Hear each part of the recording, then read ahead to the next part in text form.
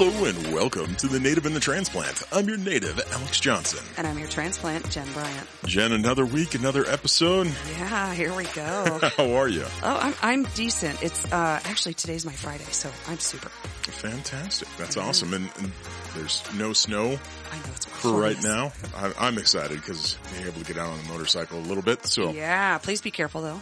Oh, absolutely. Yeah, please be careful. I'm glad you wear a helmet. I know you ride safe, so then Yes. just, you know, being in emergency rooms. Ugh. Yes. So we've got quite a bit to talk about on this episode, and this is the first episode in a while that we don't have a guest. Yeah, we can kind of catch up on some goings on.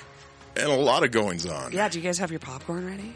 Oh, so whether you were talking about Loveland City Council, which that one's also, again, the reason for popcorn, you've got Amazon coming into Loveland. Yeah. You've got a new resort that is trying to get off the ground. Yeah. You've got everything going on with inflation, Oh, oil and gosh. gas, Oil and gas. you name it. So It's all over the place this week. I was going to say, so buckle in. But before we get started on that, definitely want to thank our sponsor for this episode, which is Aslan Home Lending. So I myself work for Aslan Home Lending. Right now is an interesting time within the mortgage industry and within house buying in general. Is a lot of people are now all of a sudden shopping for a home and seeing that interest rates are in the 4s instead of in the 2s. Yep, they're going up. And so a lot of people are losing $50,000, $60,000, $70,000 of purchasing power going into a very hot market that's still climbing at 7, 10, 12% depending on the area that you're in. Yeah. So it's important to be able to work with a broker that has a lot of different options available to you. So not just dealing with one particular retail lender or one particular bank, but Aslan Home Lending works with over 60 different investors that has a loan program for almost everybody. And so the other aspect of it is even though interest rates are going up, if your mortgage interest rates are going up, your interest rates on your car loans, your interest rates on your credit cards, those are going up, there's still an opportunity to do a cash out refinance, do some consolidation, and get yourself into a better spot moving forward. Yeah, this is not the time to be financially unstable. Yes. So my NMLS is 1368147. Aslan NMLS is 1868120. Feel free, reach out to me for a mortgage consultation at 970-685-0183 or alexj@aslanhlc.com. Nice. Okay. Well, let's get into it. What do you want to start with? Okay. I think we should talk about Amazon first. Okay. So last week I was saying that it looked like Amazon had bought 2.4 million square feet. 2.4 million square feet. And there was, just huge. And it was very obvious that something was coming. Yes. So they have now confirmed that they are building a distribution center out there, and that it's going to approximately 1,000 jobs. It's going to bring that many jobs to this area. So in the location where it's at is just to the north and to the east of Loveland Fort Collins Airport. Yeah. So still on the west side of I-25, but before you get to that, gosh, what is that road on the north side of the airport? You know what I'm talking about. Yeah. It's, is it County Road? It goes around the backside of that neighborhood by Boyd Lake, and there's, I could, you know I could drive the there. road. Yeah. So it's right in that corner as far as kind of that road and I-25 is where the new fulfillment center is going to be. Again, 1,000 jobs that are coming to town, starting wage of $15 an hour. Yeah. There are going to be some positions that are going to be higher than $15 an hour. And then Amazon typically has an incentive raise. What am I trying to say? It's their overall increments. About every 90 days, you have the opportunity for an incentive raise. So I don't know. What are your thoughts on it? Why are you concerned? You've given me some interesting looks on it. Yeah. So I'm concerned in a couple of different areas, but then also I feel like it's a big thing to have Amazon come out here, and realistically it's going to increase. Well, okay. So you're always concerned about you buy something on the internet or from across the country, and then there's all the economical or the ecological cost of shipping and all of that, and you try to buy local. I always try to buy local. I know you do too. I mean, that's why we do our beer of the week from local breweries, right? Yeah. But so I think it would decrease some of that because it's so close to this area. And also we're up and coming right now. Northern Colorado is absolutely booming. Where you have other areas that maybe things, economic downturn, all of those, and people are losing their jobs everywhere, et cetera, but it's not really happening here. To some extent, of course, we went through the last 2 years of the service industry being absolutely demolished by COVID, but I'm concerned because, number one, what is the infrastructure going to look like out there? And is that just going to make that whole area even bigger of a nightmare to go through? We've got all this. Yeah, you're laughing at me. But the other thing is, $15 an hour is not really a livable wage. Granted, there are incentive raises that are happening pretty often out there, but also there's a lot of talk about Amazon being pretty abusive to their employees. I would be concerned, but I don't know. There's so many sides to the whole thing, and we're lining Bezos' pockets, of course, but it also brings a lot more industry to this area. It does. So it boils down to the consumer. Absolutely. Yeah. No, yes, I would say for sure. And we're always talking about the race for the almighty dollar, right? It just seems to me a lot of people are going to take issue with it because they're lower paying jobs. But are they? Well, not necessarily. The reason why I say are they is you look at any fast food restaurant, you look at any gas station, you look at any of the smaller entities, and you look at even just restaurants as far as they're relying on tips where they're getting paid, $5-7 an hour or something. And then, basing everything else on tips. So you look at it where $15 an hour, it's a corporation that can come in and be able to pay 1,000 people at $15 an hour and then have incentive raises and move them up to 18, 20, $22 an hour, whatever it may be. Yeah. So there's opportunity for growth in a manner in which you don't get with the mom and pops. It's true. Yeah, you're not wrong. Well, the other thing about that is like $15 an hour, that's the starting point. And a lot of people that go out there really don't have a skill that would allow them to go into an industry like being a mechanic or being a nurse or the mortgage business, sales, those kinds of things. And it's at the very least, it's a starting point. Okay, so a lot of people took McDonald's to task because they didn't pay their people more than minimum wage, right? I watched so many people climb up through the fast food chain, Wendy's, McDonald's, all of them, and become leaders and become pillars of the community. I can think of one very specifically right now. Yeah, we've got a good friend that's a regional manager for a local fast food joint. Yeah. Does very well for himself. Absolutely. And the thing is it's not like through hard work you can't continue that job growth. And it does offer the opportunity for people who, okay, right now they're saying, well, $15 an hour is not a livable wage. Right. But at that point, you're starting at the bottom and you're working your way up and you're building a career. So to some extent, I guess I'm kind of torn on that. And you know what? I mean, here's the thing. That is the way of the world right now, man. That's how would you have made it through the pandemic if you weren't able to get things on Amazon? No. I mean, there's nothing to it.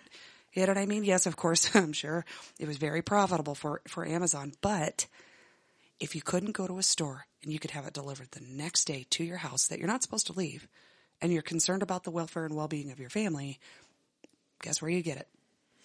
Yeah, it truly has changed the dynamic of consumerism. Yeah, I would say so. With Amazon and bringing somebody like Amazon. Let me go about this a little bit different way. Part of the reason why we're looked at here in Northern Colorado as a hub. Yeah. So not only are they building a new terminal at the airport, which is going to bring in more, Avelo's already talking about new lines, new routes to other areas of the country. So you have that growth, but the reason why Northern Colorado has been able to sustain, and we're kind of in a little bit of a bubble here, even though it may not seem like it from time to time, is because of how diverse our industry is. Yeah. being in the mortgage industry, I looked at it where I was thinking that we would see a downturn if we lost a major industry. Absolutely. With Senate Bill 181, we saw a major industry, oil and gas. We saw that collapse within northern Colorado and even within, so moratorium in Larimer County. We saw everything happen with those new restrictions within Weld County. Yep. Prices still kept on going up. Right. And the reason for that is because of how diverse we are within our industry here in northern Colorado. Yeah. So we have education. We have, so not only UNC, CSU, Ames, Front Range. Front Range does a massive job. Yeah. As far as a community college is concerned. Huge. And they're actually just opening a new campus in Windsor. Yes. They're expanding that campus. And so you look at all of that and you look at the overall community developments. You look at everything that's going on within northern Colorado. It is a hub within the nation of growth. Big time. And a growth that it would take, dare I say it, it would take nuclear war to stop the growth in northern Colorado.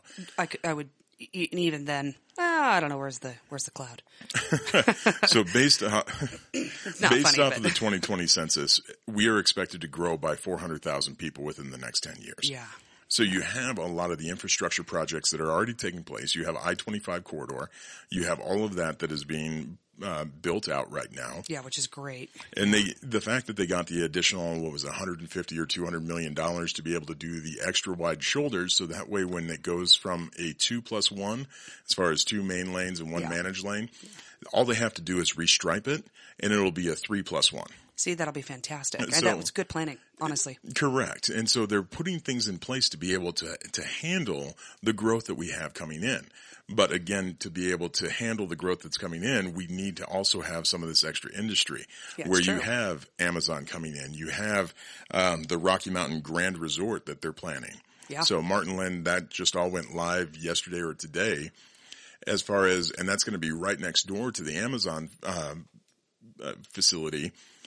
That's a 400 room resort with an 85,000 square foot water park, all right by the airport. Well, and then we'll have, with the new terminal at the airport, we're going to have an increase in traffic coming into the area. Correct. And I don't have to tell you this, but I mean, Loveland is the gateway to the Rockies. If we can keep some of that business down here, imagine what we could do. I mean, okay, not everybody likes tourism. I don't like to go up to Estes Park during tourist season. I don't know about you. What, you don't like sitting in your car for 2.5 hours waiting to get into downtown Estes? Not my jam. No, but here's the thing. That is the industry that is working for us right now. And if we don't cultivate that, it's going to be a problem because we need to take advantage of that revenue coming into our city. I mean, it's like downtown. We have multiple restaurants and bars and businesses are all coming into downtown Loveland, and it's really being revitalized. Downtown used to be a pretty big hub 50 years ago, and that's where everybody came through. But then, of course, it kind of moves away from... It moved away from downtown onto 34 and people driving right through. Yep. So, but with all of the growth that we're having, we're attracting the attention nationwide right now. Yeah, we are. Well, and not just for stuff like... litigation. Not just dealing with Loveland PD and some of that stuff. One of the big things that we have coming in June is IMS, which is the International Motorcycle Show. Yeah. So we're essentially kicking it off in June at the ranch. Yeah. So you have Ducati, BMW, Honda, Indian, Harley Davidson. You have all of the major manufacturers that are coming out to the ranch. I think it's June 17th through the 19th, or June. It's either that or the 18th through the 20th. All of the other cities that show is going to, Chicago, New York, Atlanta, San Francisco, Orange County, Scottsdale, and Loveland, Colorado. Yep, we're on the list. Well, and it's interesting because, I mean, I think Loveland's always tried for the notoriety that we're the sweetheart city, right? We can really capitalize on this. I mean, at some point, we have to accept that this growth is coming and we're not going to stop it. So we have to figure out a way to do that in a manner that is beneficial to the community, but also continues to produce revenue. And I think, you just were talking about the resort that's coming. My only issue with that is that we're building this huge resort that has the water park inside, and we already have a water issue. We do. And do you know why? Why? So we have two main water projects. So you have Chimney Hollow that is under construction right now. Yep. And then you have NISP, which is the Northern, I forget what the acronym, but it is the reservoir north of Fort Collins. Yeah. Initially, when they proposed both of those projects, it was going to be about 3 to 5 years to get through all the red tape to be able to start construction. Yeah. Chimney Hollow was 14 years. Yeah. NISP is 15 years and counting. That's ridiculous. That's ridiculous. Did the look on my face? Yeah, ridiculous. And the amount of money spent in litigation because of environmental firms. And right. There's a handful of people that look at it from the environmental side, and they have this culture of zero growth as well, where they don't want people to move in. So there's plenty of water as long as nobody else moves here. Yeah, it's ours. You can't have it, and Exactly. You're not allowed to be here. So, but the problem is that now we've wasted in northern Colorado, the municipalities, I think there's 11 municipalities involved, that they have wasted tens of millions of dollars through litigation Yep. on these projects. And now That's the goal. And now we're stuck in a situation where we're lacking water. Yeah, because we could have had these things up and running and providing water to the Front Range. Correct. Well, see, what's frustrating about that, and like I've said before, it was just like what Jean-Marc was saying, where being stewards of the environment is a pretty important thing, and we have to make sure that we take care of our communities. But that also doesn't mean that means we stop everything and we don't do anything to fix the problems or have any growth, because that's going to keep happening. Yeah. It's going to keep going. It's dealing with adaptation. And Yeah. This is the frustration. And you can go back. We did a whole podcast on climate change, and my frustrations with it. Yeah. I'm not saying that I don't want clean air. I don't want clean water. I'm not saying that climate change doesn't exist. What I get so infuriated about, and this is happening with the Build Back Better bill. This is happening with everything else with dealing with oil and gas, where everybody's talking about all of these things and the environmental impact on it. And yet they fail to realize that how much petroleum it takes to build a windmill. Yeah. Or to build solar panels. That's all. Or to build electric fiberglass vehicles. Yeah. And when we had last week, California put a limit on when you can charge your electric vehicles at your house because the grid's going down. And so you have this happening right now in California as they're trying to promote more and more electric vehicles across the nation, as we have a strained power grid that is already starting to go down, and they're having to do rolling brownouts just to maintain and to keep it up. Right, because the infrastructure is not in place for us to switch over to all electric vehicles. It's not even a possibility. And yet at this point in time, and we talked about this a little bit last week, yet it's at the point where environmentalists aren't just taking us out at the knees, they're taking us out at the jugular. It's true. And they're trying to cripple the economy. They're trying to cripple everybody's ability to just live their life for some semblance of maybe decreasing the overall global temperature by a half a degree. Yet at this point in time, they're also in the same sentence, many times in the same sentence, they're saying that we're already past that because we've already seen it 4 times that we had 10 years until it was irreversible. Yeah. And yet not a single one of these bills is being proactive as far as how we're going to deal with all of these things that are coming down the line. How are we going to actually adapt to our new environment? Well, so I would liken some of the behavior of the environmentalists. And like I said, I do things in my own personal life. I recycle, and I try to I don't even really put anything in a recycle bin if I don't have to. I try to use it as many times as possible because, we found out northern Colorado is I think it was Loveland, wasn't it? That recycled the most in the state. Yeah. But we are now being told that everything we're recycling, maybe 10% of it is actually recycled. Most of it's ending up in the landfill because we don't have the ability to do anything with it. So on a side note, I was down at a funeral last Saturday, and I was talking with a couple of family members and that sort of stuff down there. And I asked them, I said, do you guys recycle? I was throwing a can away. I'm like, do you guys recycle? And he's like, no, because they charge us extra every single month to recycle. And I've watched them too many times take the recycling bin and throw it into the exact same trash truck Yep. as the trash. So what they're doing is they're charging us a fee to not feel guilty about doing something to the environment, but they're doing it for us anyway. It's like driving a Prius. Yeah. So there was, I forget the comedian, but he made the comment or the quip about Prius drivers and why Priuses are so ugly. It's so you can anonymously tell the world the good deeds that you're doing anonymously. Oh yes, absolutely. Yeah, for sure. Well, what I was going to say actually, is, the whole idea of recycling and doing all these things. Yes, we need to be mindful of things. And so we can do little things like if you're going to run an errand, but it's around the block, don't drive your car, just walk down there. Right? I mean, it's fine. Well, and with the cost of gas going. Heck, yeah, I'm polishing off my bike. So at that point in time, I think that's another reason why IMS is coming to Loveland is it gives a lot of people an opportunity to see the motorcycles that are out there because shoot, at that point in time, if you can hop on a motorcycle that gets 50 to 60 miles to the gallon versus driving a truck.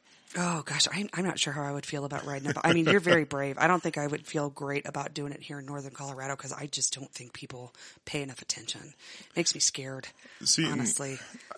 I'm going to fight you on that because especially with Thunder Mountain, with Thunder in the Rockies, I've ridden in a lot of places around the nation. And I will tell you that here in northern Colorado, because of how active motorcycling is, especially with Estes Park, especially with Rocky Mountain National Park, and how many people will travel here to ride these roads that are in our backyard,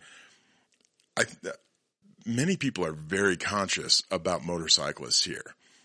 Now, again, you have some of the idiots on both sides as far as people not watching for motorcyclists, and then you also have some idiot motorcycle riders that they don't care. Yeah, I saw a fatal accident last week. Yeah. I mean, but I also think that some of it is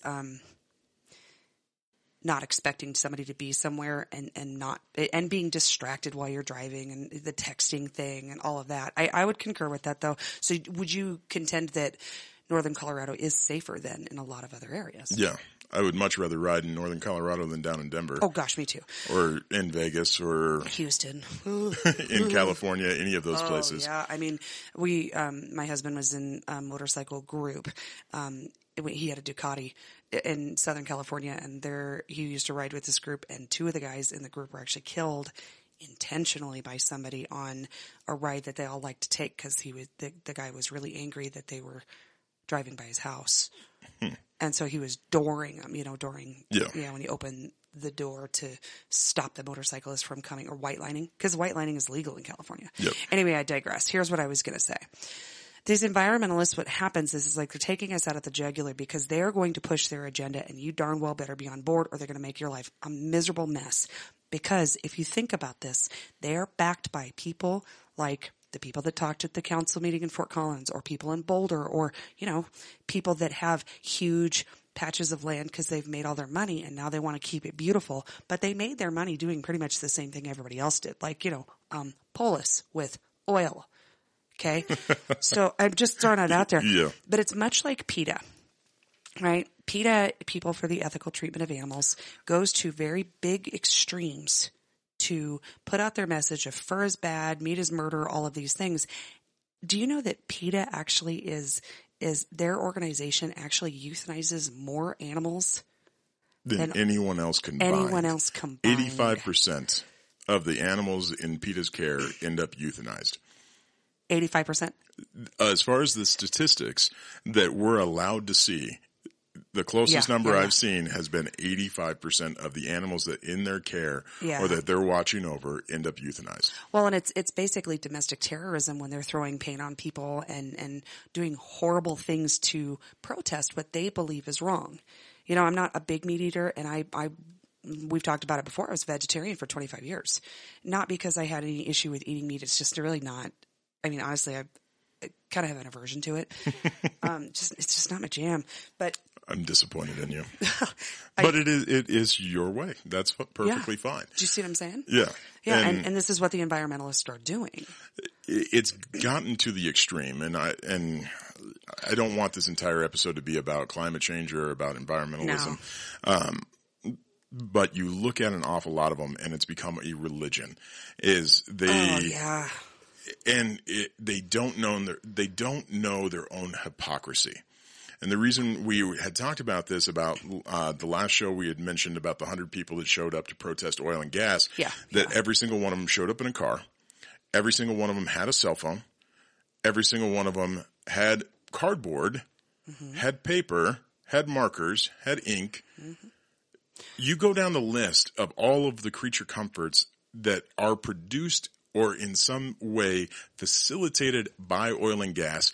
It's everything. Yeah, and then here's the thing. It is everything. Then they tout out these people that something has happened. And, it's just one or two people, and they number one, they bastardize it. And number two, they use those people's trauma to push their agenda. And I think that it's an interesting parallel, because what happens, and you just said it, they go to the extreme. And that is happening in so many different arenas right now. The political arenas, in oil and gas, in environmentalists, in the PETA people. I could probably list 50,000 people or organizations that are going totally to the extreme. And it's interesting, and I'm going to foray us into a new topic here, because the exact same thing is happening in the Loveland City Council right now. Yeah. Every one of these council members needs to take a 2-day vacation and sit down and think about their actions, and they need to be put in timeout, because this is getting totally ridiculous. I'm almost thinking that they need to bring back the get along shirts. Do you remember those from childhood? Oh yeah, my kids hated them. Yeah, as far as you get the extra large or the double XL shirt, and you put them both in the same shirt. Yeah, I'll make them. No, but dealing with Loveland City Council, so yes, you have everything that's happening within City Council, but then you have a small minority of the population within Loveland, about 250, 300 people, that are the most vocal. Absolutely. And they have the right to be vocal, but they are stirring the pot. I would concur with that so much, because we've got all these Quora requests. I'm going to have you go into the Quora requests in just a minute, because I don't totally understand everything. But we had this accusation against Don Overcash that he was having some sort of affair. There's all these, we're pulling all your text messages and all of that. I gotta be honest, I totally understand you're a public figure, and maybe you can explain this to me, because you're a public figure and you have your personal cell phone, and yes, you do conduct some business on there, but is the city paying for their personal cell phones? To my knowledge, no. Okay, so here's the thing. If I'm at work and I want to talk crap about somebody I'm at work with, and I text somebody that I work with, if my boss came up to me and said, hey, listen, we're going to go through your cell phone and we're going to read all this stuff, and then we're going to give you an absolute rash of heck on this thing, and everybody's going to see exactly what you've been talking about and venting your frustrations, I would be fired. Okay? And I don't really talk a lot of crap about my coworkers, but you vent to each other about stuff, and you talk to each other about things. I gotta be honest, unless it's a quorum, is that what remember the whole sunshine thing? Yeah, so that's where a lot of this has stemmed from, is because there were violations of the sunshine laws. And a lot of this actually, it boils down to COVID, and it boils down to the lockdowns. So whenever there is a quorum, or whenever there is a majority that are talking on any aspect, so if you out to coffee and there's 4 counselors there, then it needs to be recorded and it needs to be public record. Fine. Well, the same thing on an email thread, or the same thing on a text thread. Sure. So when the lockdowns happened, that's when everything changed, because they were trying to figure out how do we move forward with this? Yeah, just trying to find a solution. This wasn't just Loveland City Council. This was almost every city council that was dealing with this, on as far as how do we approach meetings? How do we run the town? How do we communicate with each other? Right. And so that's where, with the sunshine laws, is okay, is everything now open record? And so even the town manager, he released a statement. Steve, I'd have to look. Yeah, it's skipping my mind at the moment. But even the town manager, he put out a statement saying there's an awful lot of gray area when we're dealing with private text messages. I can tell you that with myself, I'm running for the Berthoud Board of Trustees, but if someone came and wanted my personal text messages from me and my clients, absolutely not. That is private information. That is not public record. You aren't getting it. Yeah, shove it. Now, I mean, I have stronger words for that, but I think that would be a major violation of the privacy that you have between your clients. correct. And so, like Don Overcash, for instance, he is with Stetler Learning. Yeah. And so he deals with an awful lot of business owners and that sort of stuff where he is communicating with them. So I can understand why he had the pushback of, no, I'm not going to give you all of my text messages. And then it's dealing with, okay, so how many text messages and then who you're texting within city. Is it another counselor? Is it somebody else?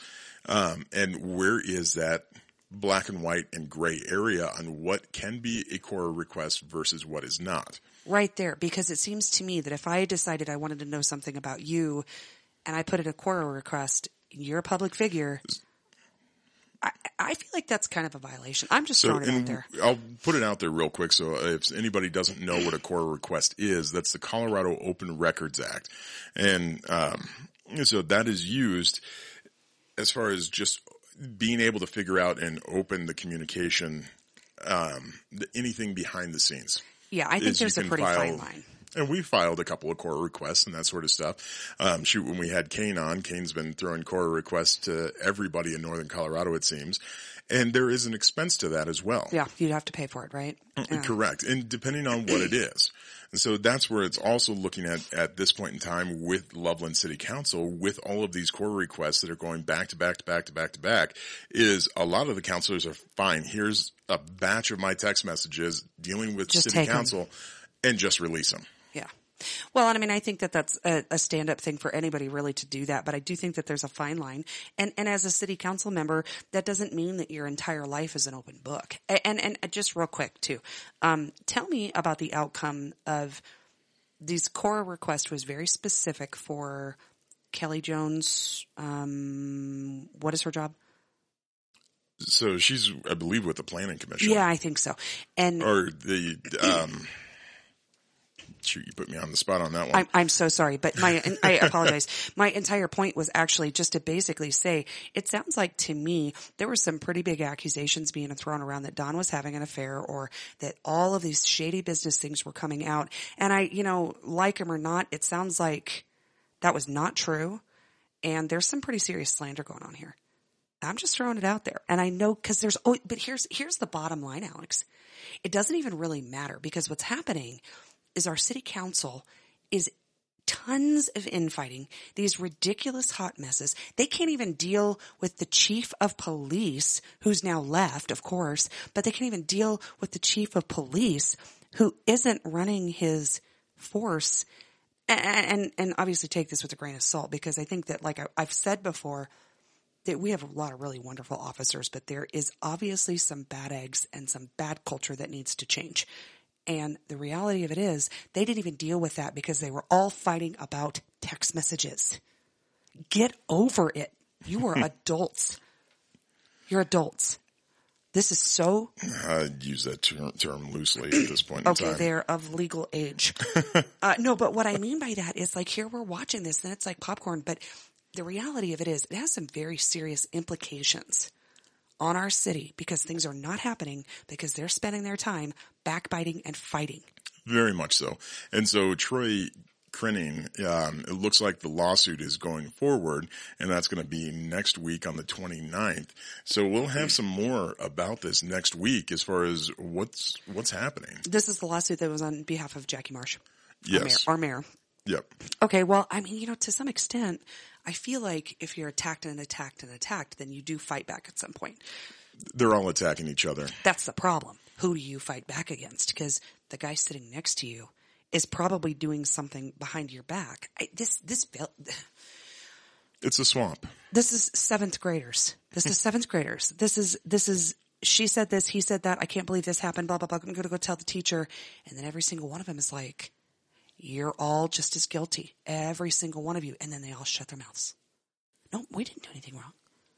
Come on.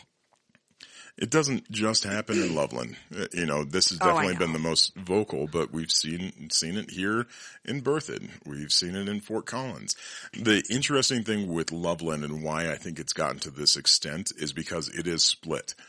As far as you have 8 city councilors, 4 of them on the right, 4 of them on the left, and you've got the mayor in the middle. Yeah, I thought they weren't supposed to be. I thought it was supposed to be nonpartisan. There, that's it right there. Yep, there it is. Okay, no, I got it. Okay, I understand now. It's supposed to be. Well, and I'm It's sorry, supposed to be. I don't always understand But kind of the ins and outs of that, but It's the understanding the belief system that somebody goes off of. You know, it's the reason why,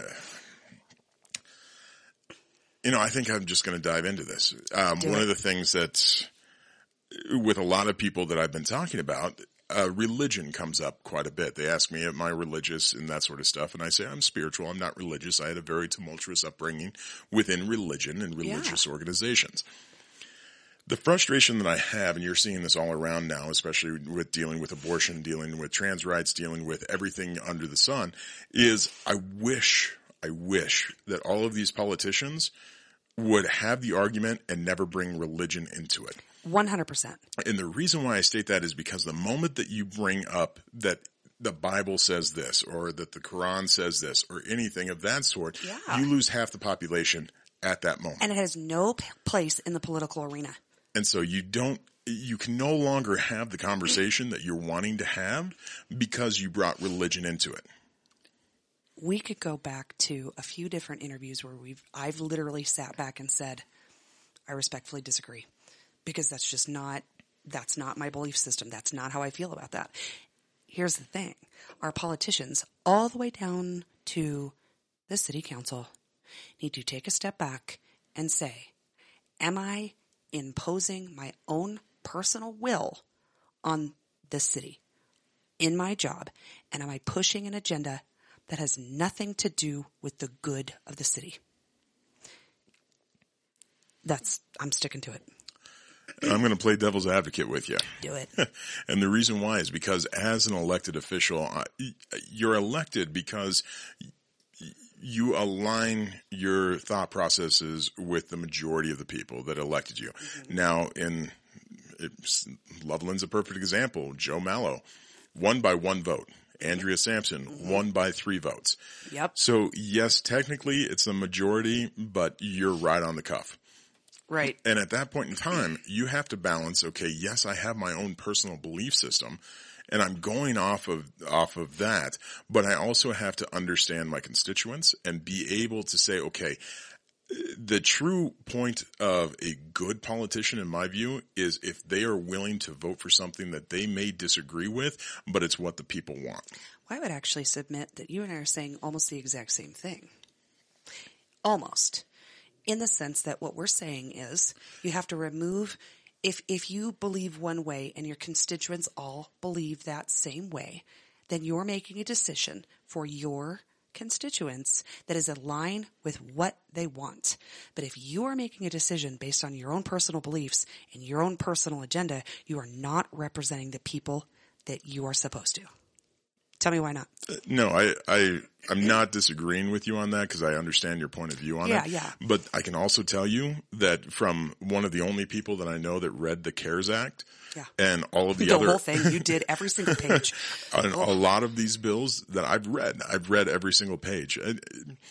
I swear I'm not psychotic. I just enjoy politics and I actually want to know what's in these bills that are being passed. But when you actually dive in and you read about something, or you've done study sessions on a development, for instance, and you've done it for a couple of months, some of them, I mean, shoot, even TPC and Berthoud was 16 years in the making to get to the point where we are at right now. Yeah. There's an awful lot of people that they don't understand everything that has gone into it, and all they're seeing is the groundbreaking.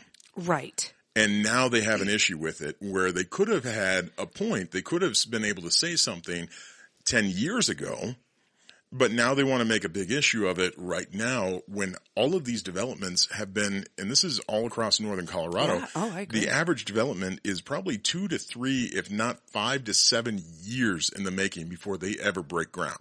Yeah. I mean, how long do you think that the McWinneys have been basically biding their time waiting for the perfect time to frack out there? Years and years and years. Well, and I would tend to agree with that. And I think what happens is people then pick their one thing, and you know why? Because now it affects them directly. This is why, oh God, here we go. This is why it's important to get involved in local politics in your own community, because if you do not know what's going on, something like the fracking thing that has been in the works for a very long time, I'm irritated about it. And I'll tell you, 2 years ago, I was one of those people. Oh gosh, almost maybe 3 years now. But I wasn't paying attention to what was going on, and I just really didn't care. I don't care. Let me fill up my tank. Let me go to work. Let me do my job. I don't care.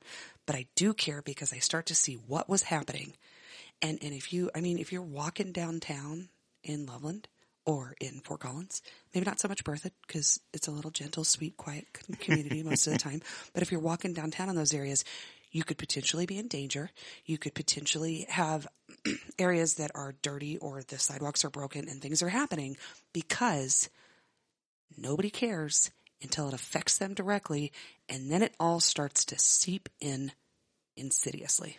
Yep. So I would tend to agree with that.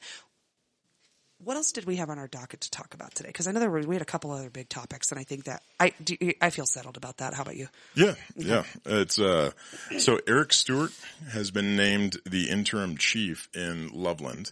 So as Tyser is stepping down, so Eric Stewart, as they're going through the interview process to be able to get a new chief of police in Loveland, Eric Stewart is taking the helm. Where is he? Is he a local officer? I believe so. It sounded like he was. I think I recognize the name.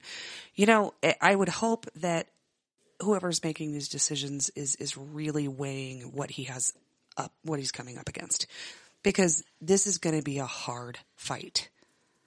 You got to win back the trust of your people.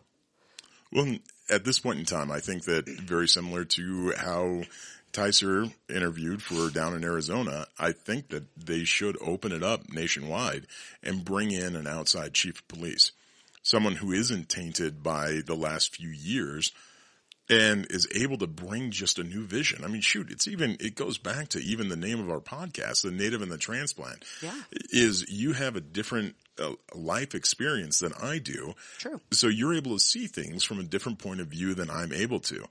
And that's where I think that Loveland should take the opportunity to bring in somebody that hasn't been affected by any of this, put him at the helm, and allow him to make the changes, or her to make the changes that are necessary to bring LPD back to where it should be. Well, and you make a pretty good point there. What I would say is if Eric Stewart is, willing to be open and transparent, if he's interim right now. Of course, you got to have somebody at the helm, right? And maybe he's just there because he was a willing and able participant and says, well, I don't really want this job, but we got to have somebody leading it for now. Because, and you probably want somebody that understands how everything works, but I would tend to agree with you on that. Bring in somebody who can look at it from an outsider's perspective and understand the caveats of every little issue that's occurring in the communities. And then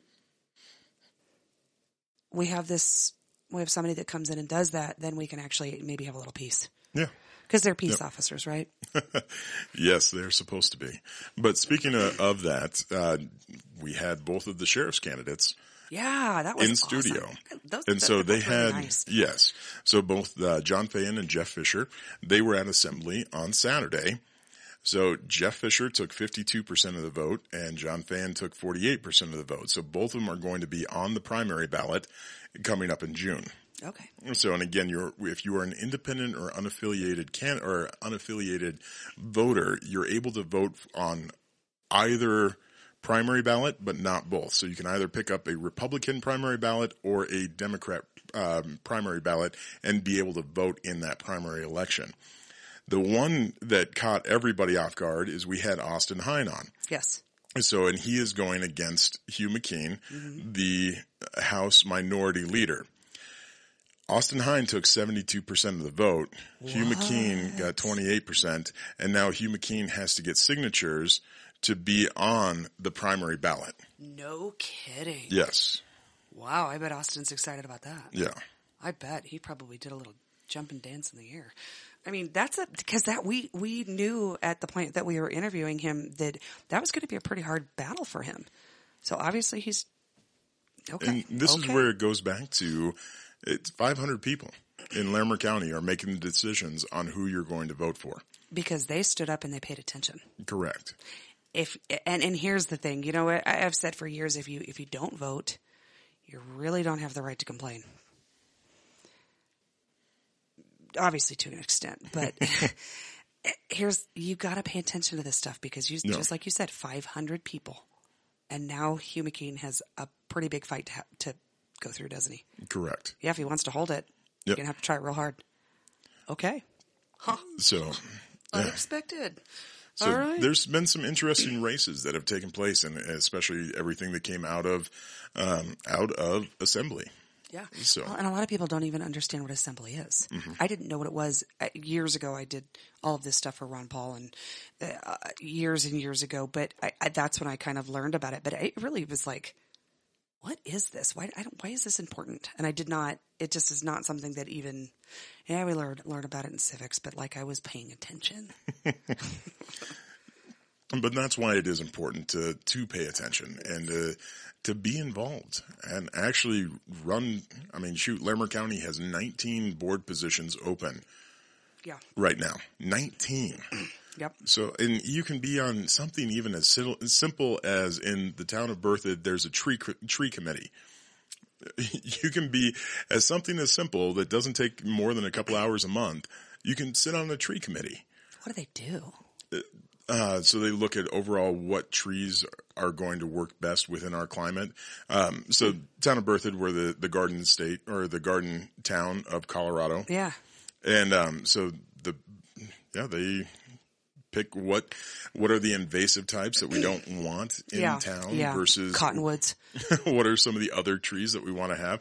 I don't know the full extent of what they do, but it's something as simple as that board.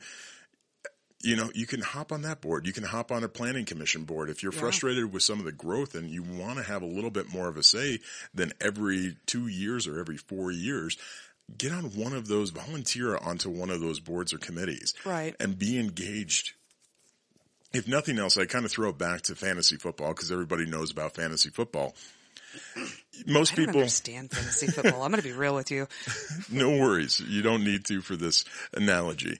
But a majority of people know what fantasy football is, where you get together and then you draft a bunch of players. Yep. And you play in a league. And correct. So like me, I'm a Broncos fan. Love the Broncos. Born and raised in Colorado, I'm a Broncos fan. Yep. Yeah. Keep your mouth shut. I understand we have another growing season, but hey, we got Russell Wilson, so I'm going to chalk that up for a win, hopefully. Well, the Rockies just lost Trevor Story to the Red Sox. Whoop. Well, yeah, it's because the Rockies are, the MLB's farm team, so. Sorry.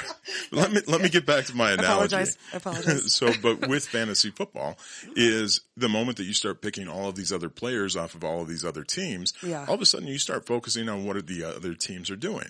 Oh, sure. It opens up your horizon and you start looking and saying, oh, I didn't realize that this team was doing this or that team was doing this. Mm-hmm.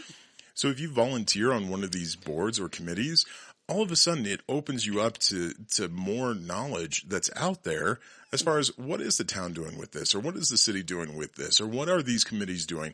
How are we expanding some of this growth, and what can we do? How can we work around it? Well, I would totally agree with that. And that's actually a fantastic analogy because you start to really see what's happening around you. And I think that's when you get involved in politics on a local level. And maybe it is the thing that you're passionate because it's starting to affect you and you have to get in there and start asking questions. And I think that that is a very, very healthy thing to do. Very healthy. What's not healthy, though, is what's occurring in the political realm in Loveland with the city council and all of these people stirring this pot and behaving in a manner that is unbecoming of adults. It's DC brought local. Oh, big time. Big time. That's the easiest way that I can explain it. It's DC. I would agree. Brought local. You look at, have you been to DC? So with DC, so it was built on a swamp. That's also the reason why it was literally built on a swamp. But at the founding, especially with DC and where they picked DC, people were only supposed to be there for a short period of time and then go home. I think it was 3 months or something that you travel out there and then you go home. And especially at that point in time, you're riding a train or you're taking a carriage or at the beginning of automobiles and that sort of stuff. It's a trek to get to DC. Okay. But also being that it's a swamp, it's an uncomfortable place. Go home. Yeah, leave. Get the business done here. But now it's constant. Yeah, it's ongoing. And so you have this continuous swamp that just occurs, and many representatives, Tulsi Gabbard, she was on the Joe Rogan podcast recently.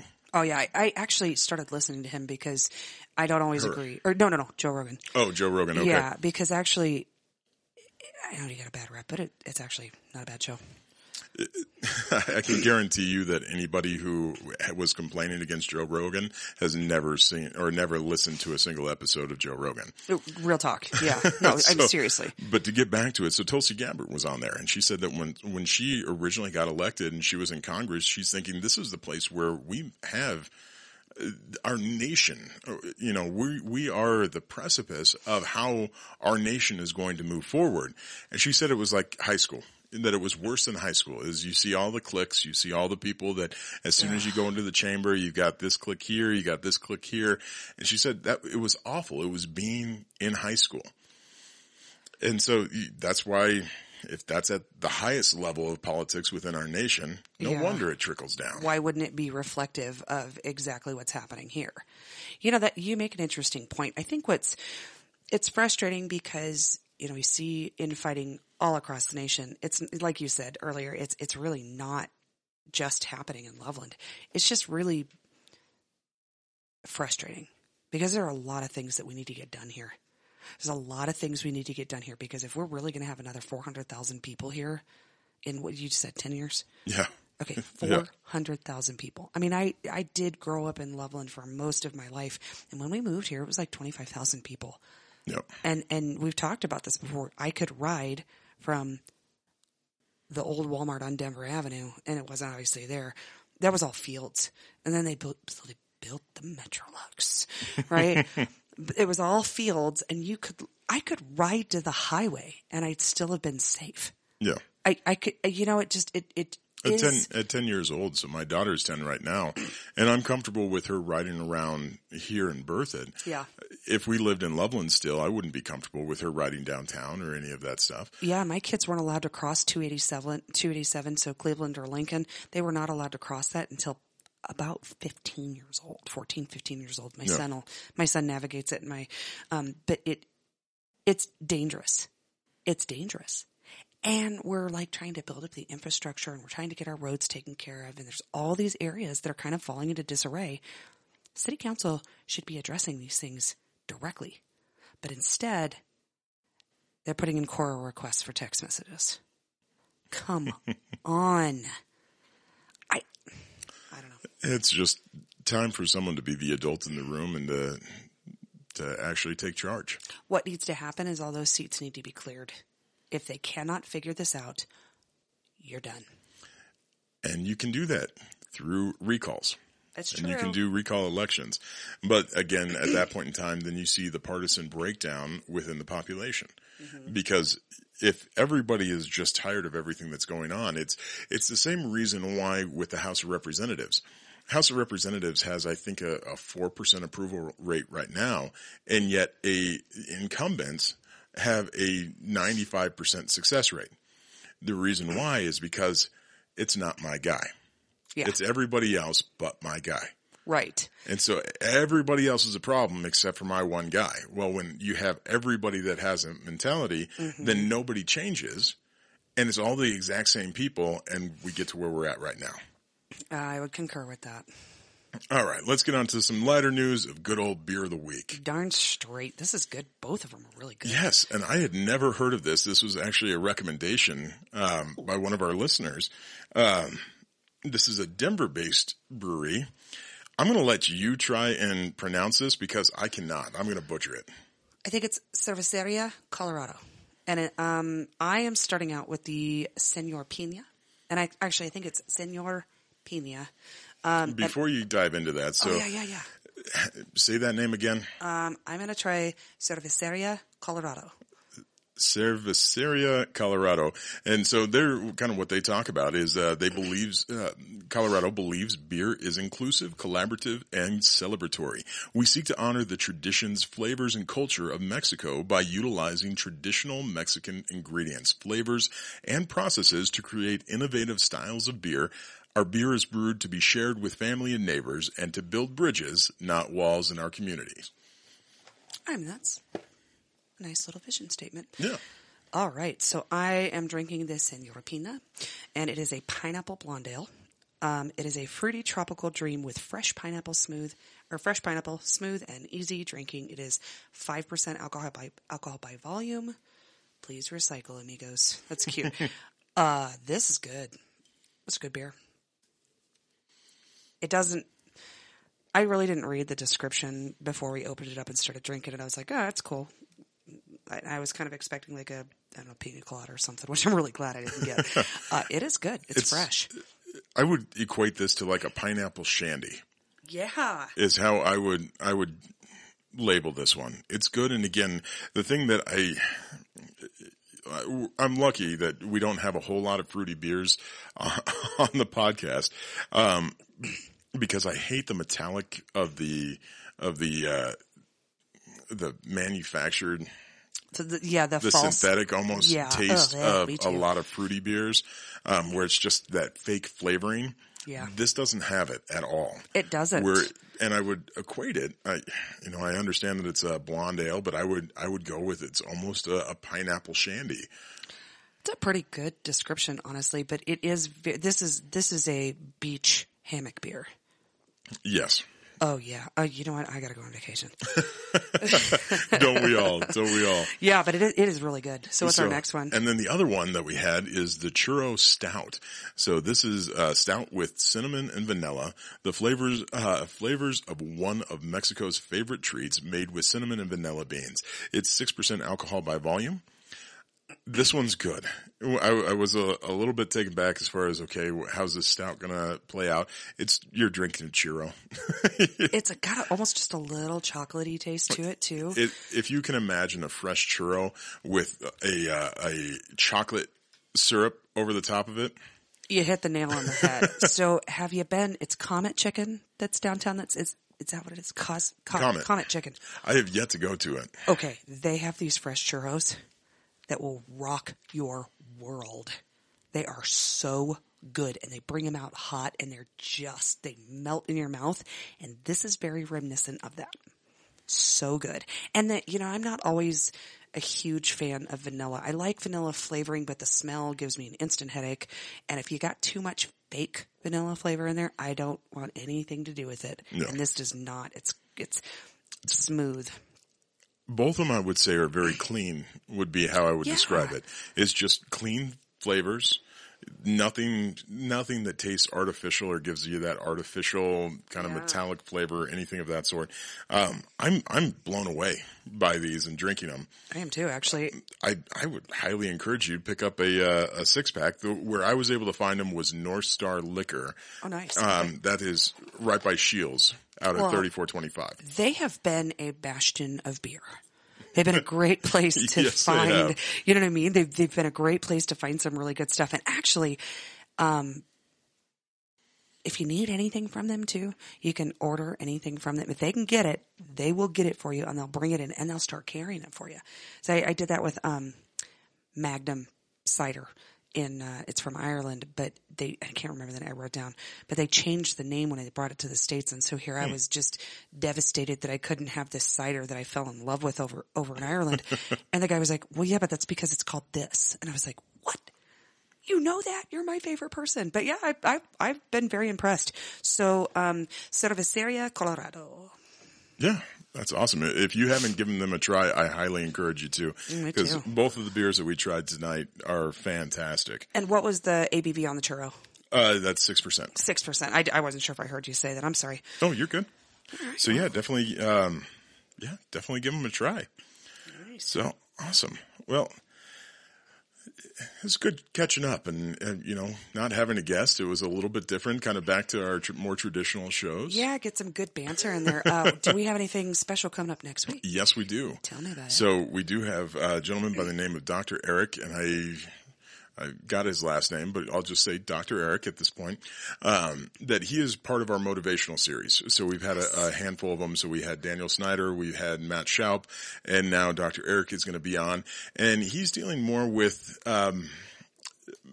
dealing with motivation and dealing with how to overcome the obstacles within your life and how to, kind of take a different look about yourself and how you can improve yourself. Well, that actually, I'm really looking forward to that because I have to tell you, I love when we have guests that are passionate and angry, and we had Kane on, and and I love that. I think it's awesome, and we have some debates and things like that. But this series on this is really kind of some self-care, honestly. Yeah, well, we had talked at the beginning of this year on how are we going to do this season a little bit differently, and that's, pardon me. That was when we kind of had the discussion of about once a month, let's do a motivational one. Yeah. Of just somebody local within our community that's doing something fantastic. Yeah. That we just need to get the word out on. Well, it's kind of like the 9 Who Cares, Yeah. That this is sort of but they always bring these really interesting perspectives. And I am so looking forward to that. I'm going to come to the table with questions. Yes, indeed. So, and he's got a doctorate in economics, which he said that when he was in his mid-30s, he got bored and went back to school and got his doctorate in economics. And I'm like, how bored do you have to be to go back to school to get a doctorate in economics? But he's got a fantastic project that he's working on that he's going to be sharing with us. So. I am pumped. Awesome. Well, Jen, as always, I am your native, Alex Johnson. And I am your transplant, Jen Bryant. We'll see you next week. Take care.